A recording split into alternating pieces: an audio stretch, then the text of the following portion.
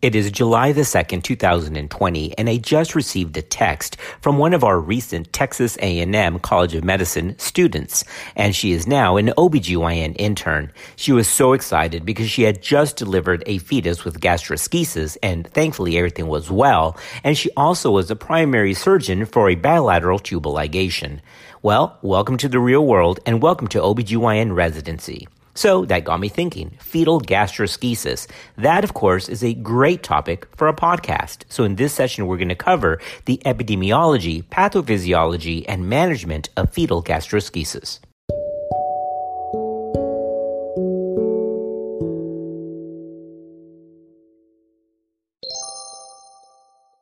Gastroschisis is the presence of bowel loops floating in the abdominal fluid outside the abdomen. There is no membrane covering the bowel loops, so these organs are exposed to amniotic fluid and potentially could be damaged. The opening in the abdomen is usually just off to the side of where the umbilical cord connects. The incidence is approximately 1 in 1,800 births here in the United States.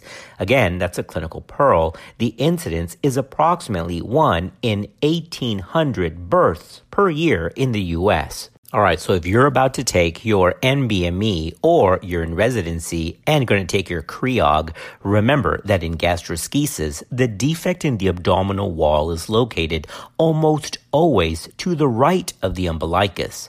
Left-sided gastroschisis is a very rare entity. Again, most cases are to the right of the umbilicus.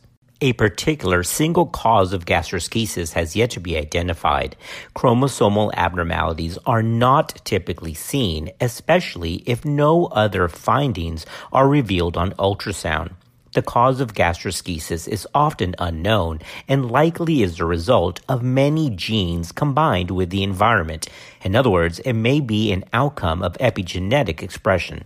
Recently, the CDC researchers have reported important findings about some factors that affect the risk of having a child with gastroschisis. One of these risks are younger maternal age. Teenage mothers are more than twice as likely to have a child with gastroschisis than older mothers. Also, alcohol and tobacco use are two known risk factors. Women who consumed alcohol or were a smoker were more likely to have a baby with gastroschisis, according to one CDC review. As for prenatal diagnosis, most cases can be detected by the end of the first trimester and certainly in the second trimester. Prenatal detection rates are over 90% as a result of routine ultrasound screening for fetal anomalies and the use of maternal serum alpha-fetal protein assessments for open neural tube defects or for screening for genetic issues. On ultrasound exam, gastroschisis appears as a relatively small, anywhere from 2 to 5 centimeters, para-umbilical abdominal wall defect, again, usually to the right of the midline. This has visceral herniation. On ultrasound, the exteriorized bowel appears cauliflower-like because fluid between the adjacent loops causes an acoustic interface.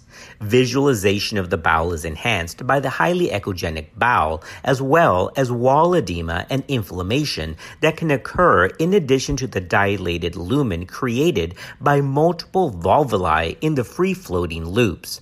Associated gastrointestinal abnormalities and problems can occur in up to 25% of cases.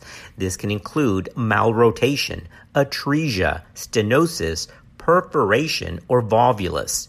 Disruption of the superior mesenteric artery, for example, can also lead to this volvulus or to apple peel jejunal ileal lesions. Meckel's diverticulum and gallbladder atresia also occur but are much less common. Bladder herniation has been reported in 6% of cases and may cause bowel or urinary tract dilation. That's why it's so vital to have a detailed ultrasound, a good level 2, to make sure that there's no associated extra gastrointestinal abnormalities. Most cases have no extraintestinal abnormalities. Amniotic fluid volume abnormalities frequently occur with gastroschisis. Oligohydramnios may be related to fetal growth restriction and is a risk factor for cord compression and its sequelae. polyhydramnios is less common and is an important finding because it is often associated with bowel atresia and is predictive of severe bowel complications in the neonatal period. This brings us to assessment of fetal growth. Assessment of fetal growth is typically performed starting at 24 weeks and repeated every 3 to 4 weeks. Now here's a clinical pearl. Growth restriction in fetuses with abdominal wall defects is predictive of an increased risk of adverse neonatal outcomes in some studies, and this may be associated with an increased risk of fetal demise. So the increased risk of fetal demise with gastroschisis is closely tied to fetal growth restriction. Another day is here, and you're ready for it. What to wear? Check. Breakfast, lunch, and dinner? Check. Planning for what's next and how to save for it? That's where Bank of America can help. For your financial to-dos, Bank of America has experts ready to help get you closer to your goals. Get started at one of our local financial centers or 24/7 in our mobile banking app. Find a location near you at bankofamerica.com/talktous. What would you like the power to do? Mobile banking requires downloading the app and is only available for select devices. Message and data rates may apply. Bank of America N.A., member FDIC. With these repeat serial ultrasounds for assessment of fetal growth, it is also the opportune time to keep an eye on the bowel status. It is recommended to perform serial targeted ultrasound evaluations of the stomach and the bowel to look for significant dilation or acute changes like thickening and edema at the time of these fetal growth scans, again, about every 3 to 4 weeks. Although some advocate for additional bowel assessment every 2 weeks after 32 weeks. But again, that's not standard of care. It's just some expert opinion. If these changes occur before 34 weeks, then it is recommended to administer a course of glucocorticoids to enhance fetal maturation in case preterm delivery should become indicated. But again, expert opinion states not to deliver solely on the basis of bowel wall thickening or dilation. So let's say that again. Currently, expert opinion, which is level C opinion, states not to deliver solely on the basis of bowel wall thickening or dilation. Now, we'll get into the prime timing of delivery in just a moment, but we're talking about medically indicated preterm birth, and most experts believe that bowel wall thickening or dilation alone does not qualify for indicated preterm birth.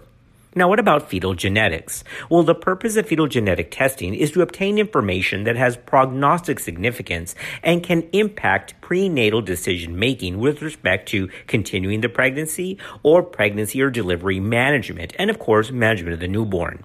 Remember this clinical pearl that we've already stated. The prevalence of chromosomal abnormalities in fetuses with isolated gastroschisis is not increased above that from the baseline population.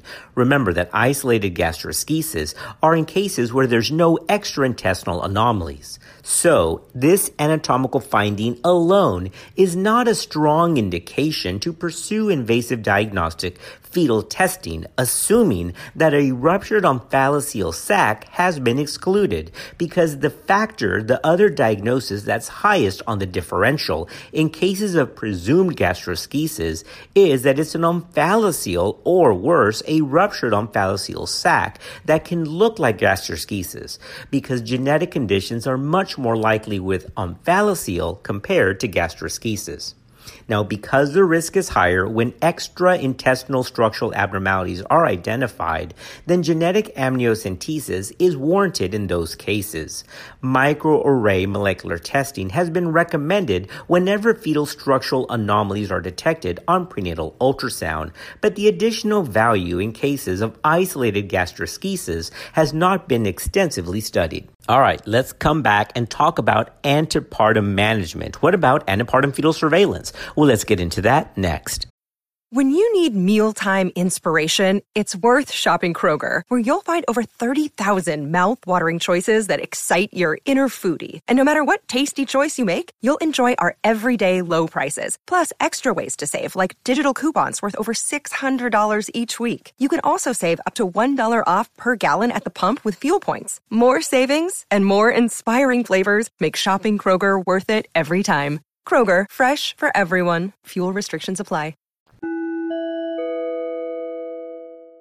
The precise timing, choice of test, and frequency of antepartum fetal surveillance is somewhat arbitrary. In the absence of fetal growth restriction, oligo, or other complications warranting close fetal surveillance, like substantial bowel dilation or preeclampsia, then most experts suggest weekly NST and or biophysical profile testing beginning at 32 weeks of gestation for all fetuses with gastroschisis. Now, this is because these pregnancies may be associated with an increased risk of fetal demise late in the third trimester, with the highest risk, remember, occur in those with fetal growth restriction. Fetal surveillance is increased to twice weekly after 36 weeks. Although fetal heart rate abnormalities are more common in these pregnancies, the value of antepartum fetal surveillance is only supported by actual low-quality data. If substantial bowel dilation is detected, then it's recommended to begin weekly antepartum fetal testing upon that diagnosis rather than waiting until 32 weeks. If fetal growth restriction is suspected, then non-stress tests or biophysical profiles and Doppler velocimetry of the umbilical artery at least weekly from diagnosis until 28 weeks of gestation, and then twice weekly thereafter should occur. If absent or reversed flow in the umbilical artery is detected at greater than 34 weeks, then delivery is indicated. All right, as we come to the end of this podcast, let's talk about timing of delivery and route of delivery. The decision on timing of delivery is based on a combination of factors, including gestational age, ultrasound findings, and fetal test results like non-stress test or biophysical profile, or in cases of fetal growth restriction, umbilical cord Doppler results. Management should include consultation with a maternal-fetal medicine specialist, neonatologist, and pediatric surgeon before delivery to discuss patient-specific factors in the timing of birth. Most experts, again, do not consider bowel dilation alone an indication for preterm delivery if fetal growth, amniotic fluid volume, and fetal antepartum testing remain reassuring. By convention, delivery of fetuses with gastroschisis that have normal growth, normal amniotic fluid volume, and reassuring fetal testing is scheduled for 38 weeks or more, but ideally at 38 weeks of gestation. Delivery before 38 weeks is performed for standard obstetrical indications. Now, it should be noted that the mean gestational age at spontaneous labor in pregnancies complicated by this condition is 36 weeks of gestation. So once again, it's important to remember that if everything else looks well, most would recommend delivery not at 39 weeks, but at 38 weeks to prevent any potential fetal complications. Now, regarding the route of delivery, although high-quality evidence is not available, it is recommended to reserve cesarean delivery for the usual obstetric indications.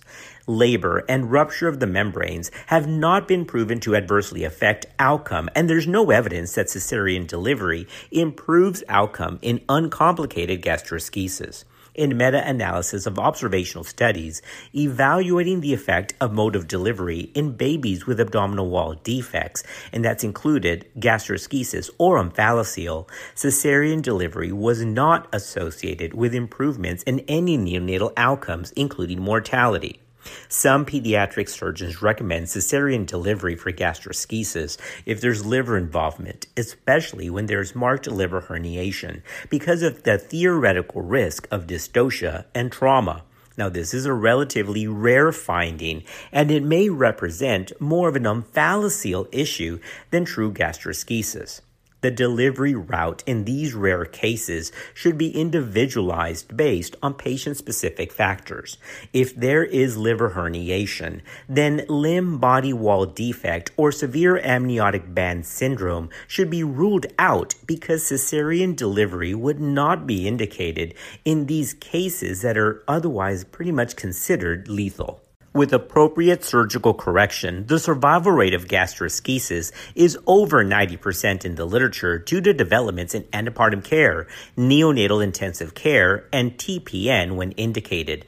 Now, the mortality rate has decreased over the years, but there is still the potential for fetal and neonatal morbidity in the immediate neonatal period. Well, that brings us to a wrap. We have covered the fetal structural abnormality called gastroschisis. The information for this podcast comes from the CDC and the MFM series on fetal anomalies focusing on gastroschisis. Thanks for being part of our listenership, and we'll see you next time on Clinical Pearls.